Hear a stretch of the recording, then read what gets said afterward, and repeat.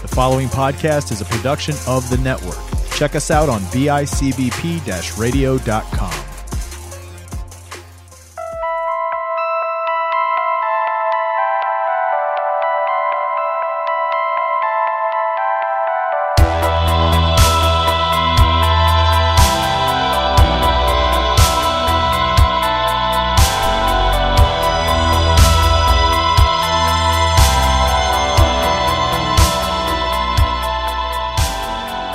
What's up, everybody? Welcome to another episode of Out of the Shadows.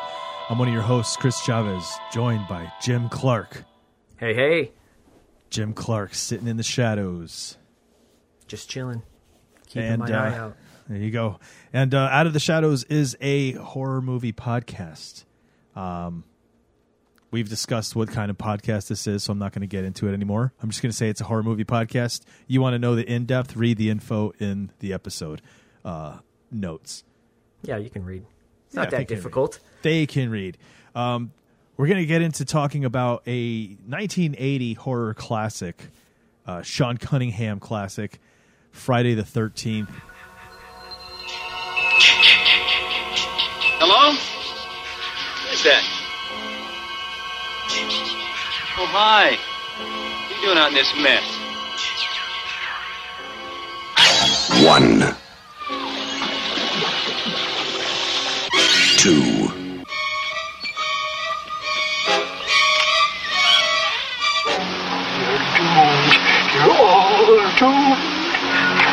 3.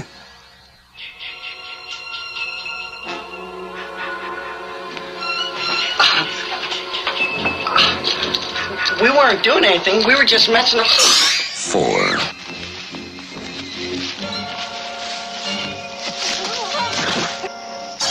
5. 6.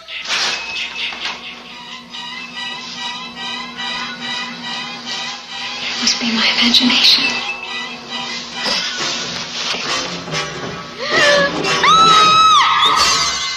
7. Can I help you?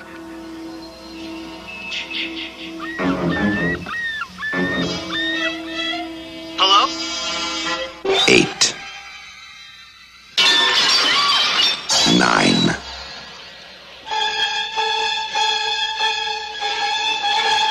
10.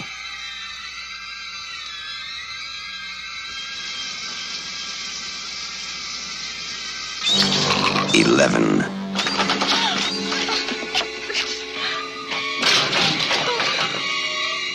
12. Friday the 13th.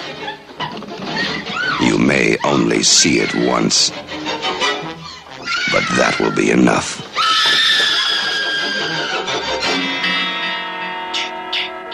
Friday the 13th.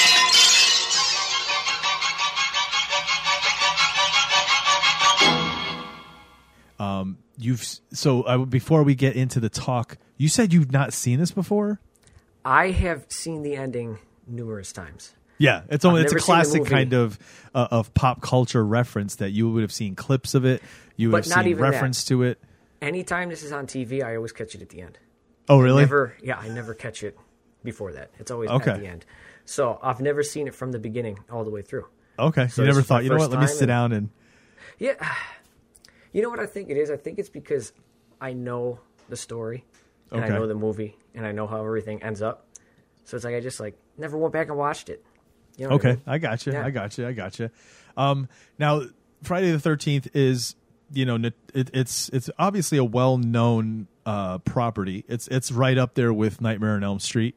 I guess we look at both of them as the granddaddies. The three, right? You got Halloween, Friday the 13th, and Nightmare on Elm Street. These three properties have pretty much carried horror through the 80s into the 90s, and then different iterations into the 2000s, 2010s.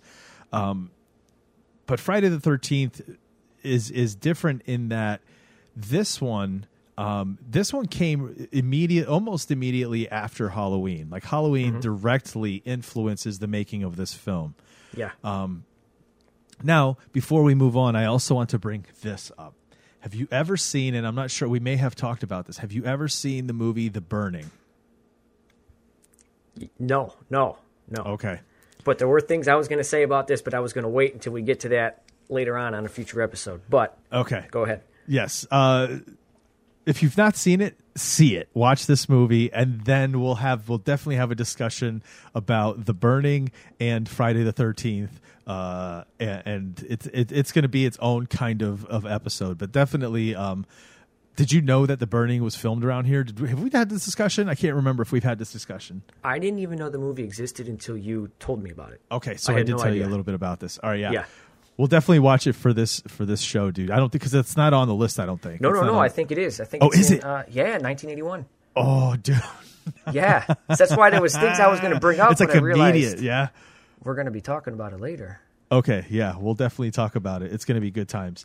All right, so let's get into Friday the 13th.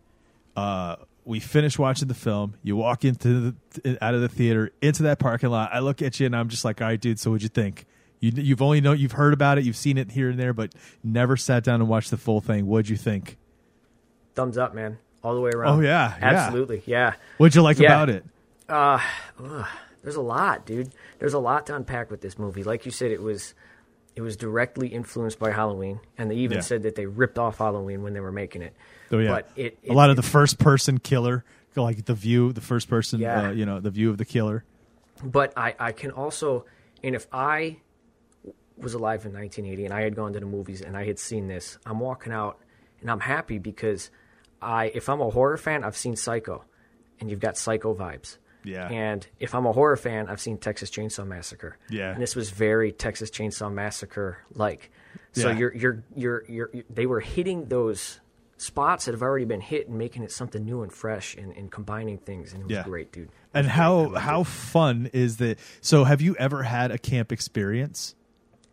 A summer camp experience, camp. Going to cabins and I go camping, but like tent camping. That's with my family. I've never been to camp though. No. Okay, I've been to a couple of different camp, environments. One time was with college during spring break. They had an alternative spring break where you went and did kind of it was almost like what is it when you go and just kind of you help the public service almost. You know what I mean? Oh, okay.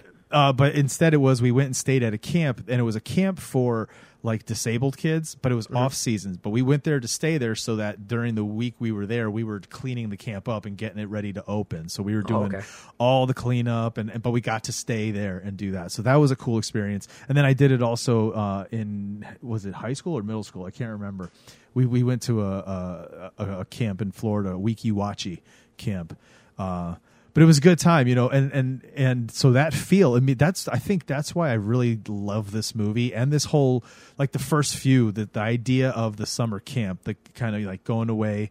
And if you remember, like being a kid, going away to summer camp can be a scary experience. Now, this is on the other side of it. The counselors getting there ahead of time to open up and start cleaning the place up. Mm-hmm. So they're older, but you know what it is, right? Like you get there and already being the older people, there's no kids here yet. You don't have those responsibilities. You're the kid again, right? Yeah. Like they're sneaking off and having sex all over the place. And you know what I mean? And they're just kind of laying out and swimming and having a good time, messing around on the docks. So I think I've always really kind of gravitated to the environment of this film. I always loved the camp vibe, the grounds of the camps, the cabins, you know what I mean? Yeah. No, I hear you. And now that you mention that, I remember when the first group of kids got there in the vehicle, they got out and they went over and started helping the guy who run the camp. Yeah. And the way he was making it sound, straight late 70s, early 80s, dude, with the handkerchief around the neck and the shorts. No shirt.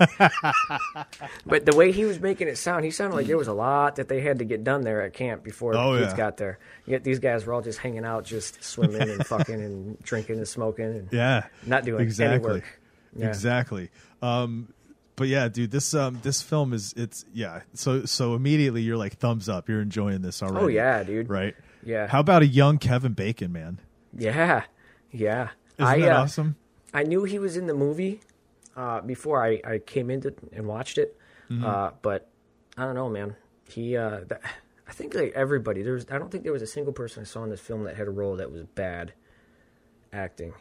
Isn't it funny how like Kevin Bacon's not going to be bad, but Yeah, isn't it funny how like Nightmare on Elm Street has super young Johnny Depp, and then you got Friday the 13th that has super young, Kevin Bacon.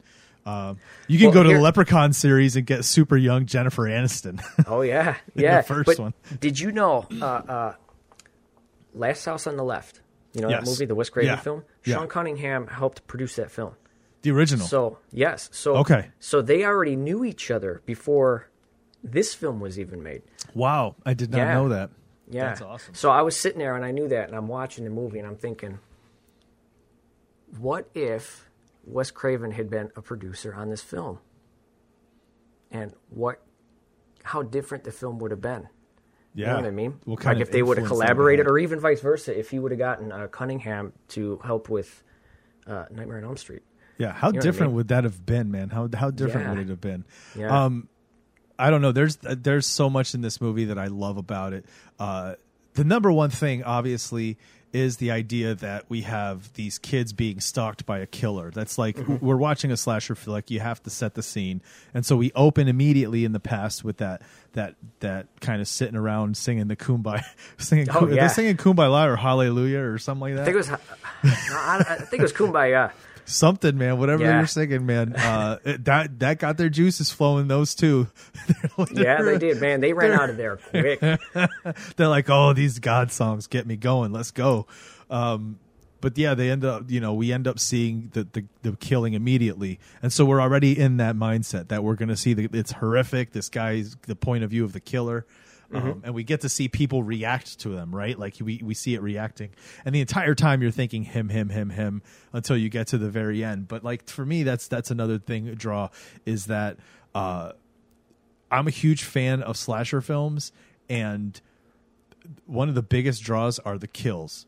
How creative you can kill off people in this film. Now, this film is kind of straightforward. A lot of stabbing, a lot of hacking. There's a couple of ones that are super rad. One of my favorites is Kevin Bacon's, dude. After they got done and he's laying in bed, and dude, the fucking arrow that just comes out through his throat. So good. Tom Savini is literally an FX genius, Brand. Oh yeah, dude. Unreal. The guy used to study like morgue pictures and like accident photos, and that's how he got so good, because he modeled it after what was real, dude. I saw a documentary that talked about, because he was in Vietnam, and I saw a documentary where he saw like people's flesh explode, and like and he knew what that looked like, so he could literally recreate it.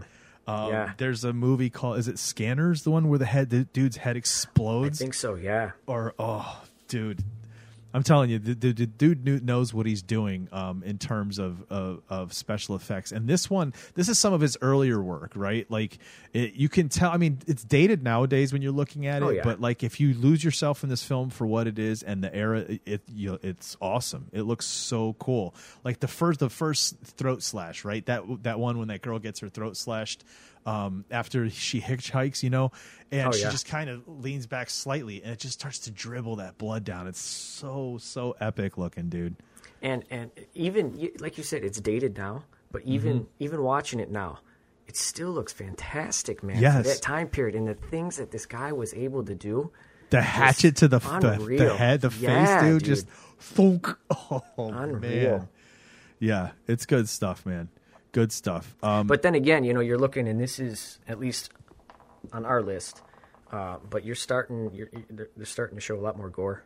They're starting to get there to that point now in the 80s where they're going to start showing. Coming out of the 70s even.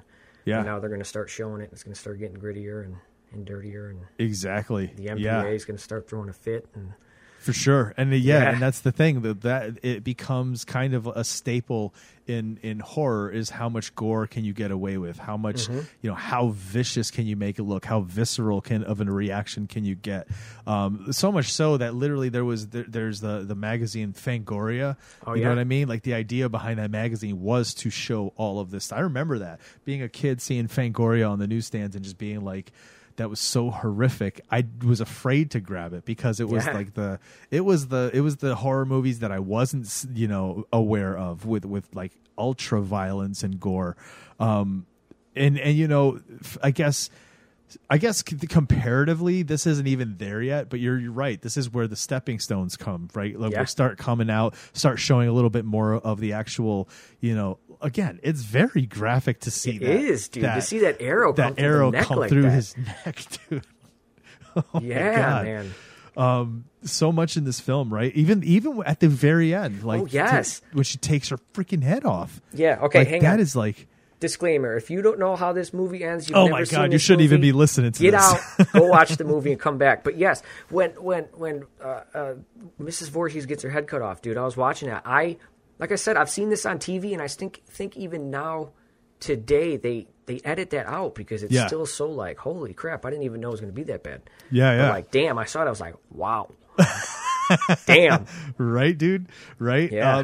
This movie hits them, man. It hits all those points, which if you're a fan of the genre that was basically created by these earlier movies, this is why. It's because this is kind of the groundwork. Like, spectacular kill. And that's the thing about the Friday the 13th and Nightmare on Elm Street. I don't think it's so much in the Halloween. So Halloween, they do kind of outdo kills on once in a while, but most of all, it's literally just it's Michael Myers stabbing the shit out of somebody, right? Yeah, stalking him down.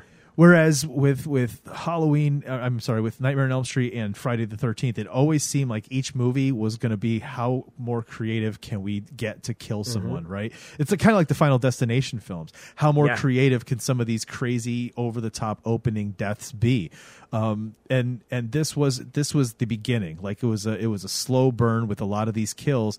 Some of them, again, are memorable, the arrow through, but some of them are as simple as slicing a throat, and stabbings or the hatchet to the face.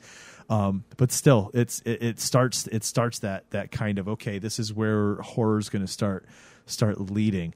And then, the iconic, dude, every single person knows the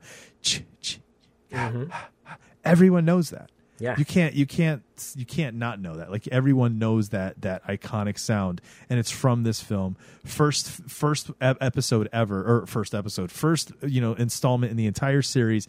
It's established immediately that when you hear this, killer's around. Yeah, and let's talk about that for a moment. This is the first film in this entire installment franchise that spans 13 films? Yeah, a lot. And Jason isn't even in this movie. Right. I mean, he is at the end, but he's not like the Jason we know. Yes, but that's just like a dream. It's not even. Yeah. Unreal, dude. He's not even in this movie, and this is what, and that's where that went and everything that happened. Right. Unreal. Exactly. And even so, have you seen the second and third one? Oh, you've got the third one. I have the third one. I haven't watched it. I think I've seen parts of the third one, and I haven't seen the second one. Like again, I've seen parts of it, but okay. See, when you watch the second one, there's a comment you can say about the second one too. How amazing it is that this entire film is this way without a piece of what makes it such an iconic character in film.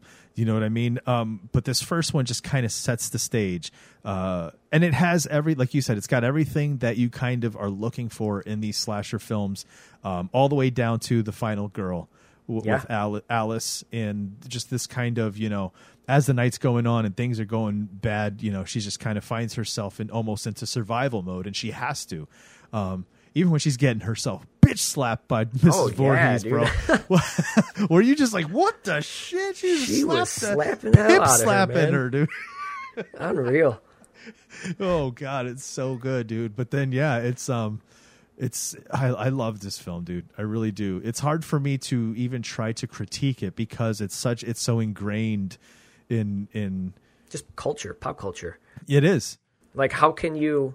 Like, I was thinking about this. How can I come in and even comment on this movie and say whether it's if I came out of this movie watching it was bad? How could I come into this show and say that it was bad when? Yeah. Look at what it's done. You know what I mean? Yeah, I think what Not you could have said it's bad, but right. I think it would have been more along the lines of you don't see what all the hubbub's about. Yes. Like your thing would have been that kind of response. Yeah. I think. I don't think you would have been like it's bad. But there are people who would see this and it is dated, right? Like it is obviously the clothes, the way they talk, even that moment at the very beginning when they're getting the place ready and Alice is up there hammering the gutters to the cabins. Which, by the way, did you notice how she was hammering? I was like, what is she doing? Does she not know? She don't know what she's doing. And then that dude just starts kind of like hitting on her, but like super like over the top creepy, dude. And he was like, it just doesn't. It's dated, dude. It just doesn't hold up. And he was like almost twice her age, and dude. Yeah, it was a little much. But yeah, it has everything. It has the final girl. It has the iconic sounds that the killer's there. Yeah. See, and that's another thing too. Is I love how they added that music when only during the shots where we're looking through the killer's eyes. Yes. And we're supposed to be inside the killer. You know what I mean? Yep. And that was an ingenious decision too, man. Like, exactly. Like I said, there's just so much to this film that influences film that comes after it, and it was like, just great. It's great. The harbingers of doom. The old man that's like, don't go there. It's cursed. You're gonna get killed. See, and then even the truck driver's trying to warn that girl, like, you don't want to go out there. Like, you haven't heard what happened out there. You know what I mean? See, I want to ask you, okay, and I was thinking about this too. When was the first time you saw this film? Oh, my God. I was a kid. And again, it was probably one of these Saturday afternoon, heavily edited for TV versions of the film the first time I saw it. Because I remember when I saw it, I do remember seeing it when I was older, probably like 15 or 16 when I saw the actual version of it on a VHS tape. Okay. And just being like, holy crap, there's a lot of like the the piercing of the arrow, like all that stuff is edited out of the film when you're watching it on television. You know what I mean? For a Saturday afternoon. So, but yeah, my earliest viewing of this was as a kid, a TV edit. Okay. Coming into it, I don't know if you can remember this, but coming into it, did you know how it was going to end? Or were you there for the surprise? No, I didn't know it was. I thought it was a guy the whole time, and then when it was an old lady, I think for a minute I didn't understand what was happening either. I was like, "What the heck's going on right now?" Yeah, you know what I mean? Like, huh? See, and I really, really, really tried to put everything out of my mind about this film. That I know the ending, that I know what happens after this, and everything that comes, and just focus on this and go in with a fresh mind. And it was interesting because I didn't expect to see this. And I picked up on it. I don't know if it's something you're supposed to pick up on, but they like you said, thought it was a guy the whole time. First, I got the impression that they were setting it up to be Ralph, and you were supposed to think that it was Ralph. Yeah, you know what I mean. And then later on, I think his name is Steve, the guy who owns the camp. Yeah, thought maybe it was him because of the Jeeps. You know what I mean. And it was interesting to be able to watch it from that aspect, knowing how it ends. It's like, this is one of those movies where if you know how it ends, you lose that magic touch, like Sixth Sense. You know what I mean? You know the ending. Unless now you're going back to see how did they pull that off? How did they trick people? Because then when you watch that, then you can appreciate it. And you know, watching this again, I did notice there's scenes where you do see the hand when it cuts, but it's not like manly, but it's also it's very ambiguous. You can't tell. Yeah. Is this a woman or a man's hand? There's initially the first time you even see any piece of the body of the person is like the just the kind of the tip of the shoe, almost like a black shoe, and you can't even tell maybe it's a work boot, right? Like, and that's how it kind of comes. Yes, exactly, and yeah. It's so going back. It's cool to kind of watch it that way too, and see how they pulled that off. That they did a really good job of kind of disguising what was like who it is at the end. Oh yeah, absolutely. And that was just, like I said, for this is one of those films where I wish I could go back in time and go into the theater in the 80s and witness it for the very first time. You know what I mean? And what a simple story. I mean, it's a simple, straight up story that, this woman had her son who died, because he was picked on because he was kind of deformed or whatever it was, but he ended up drowning because camp counselors weren't paying attention. And in her mind, it's because they were too busy doing drugs, drinking, and having sex. Mm-hmm. So what did she do with her despair? What did it do? I mean, it messed with her. She thinks the only way to get back at him is to kill him. Yeah. And so she does, right? And then when she finds out that they're going to open the camp again, she's like, No, I'm gonna kill you guys too. Yeah. And so it's a simple kind of story in that regard. There's nothing too complex about what's happening, but it's straightforward. It's tension throughout the film. Like, you know that this person's stalking everyone down.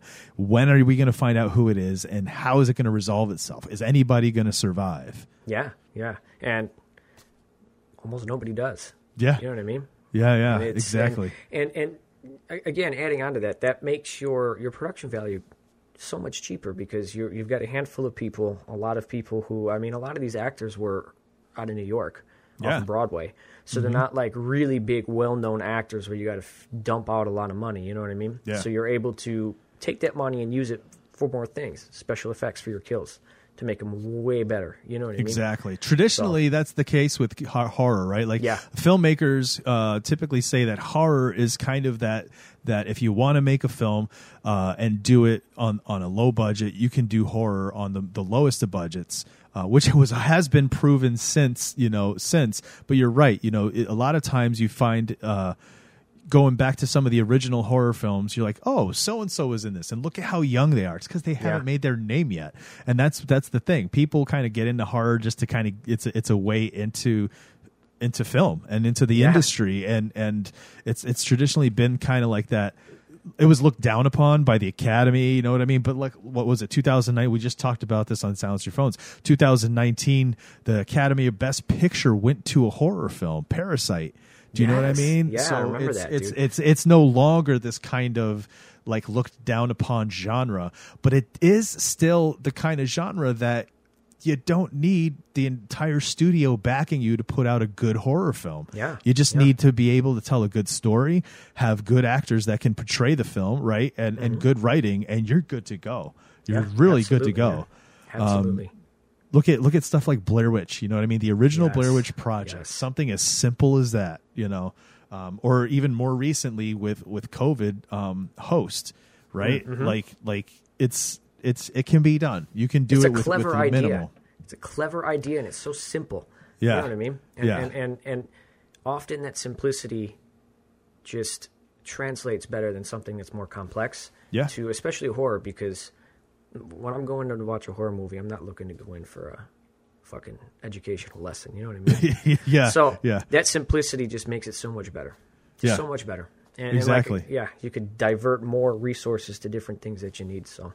And we see that in this. It's super effective in Friday the 13th. Because if you really think about it, aside from maybe the makeup effects that's with Tom Savini's work, what are you really seeing? You're seeing a bunch of people around campgrounds. How much is that really costing? You know what I mean? To film, and how many days did they film? It's like it's not much in that regard. So and then to see what the return is, you know what I mean?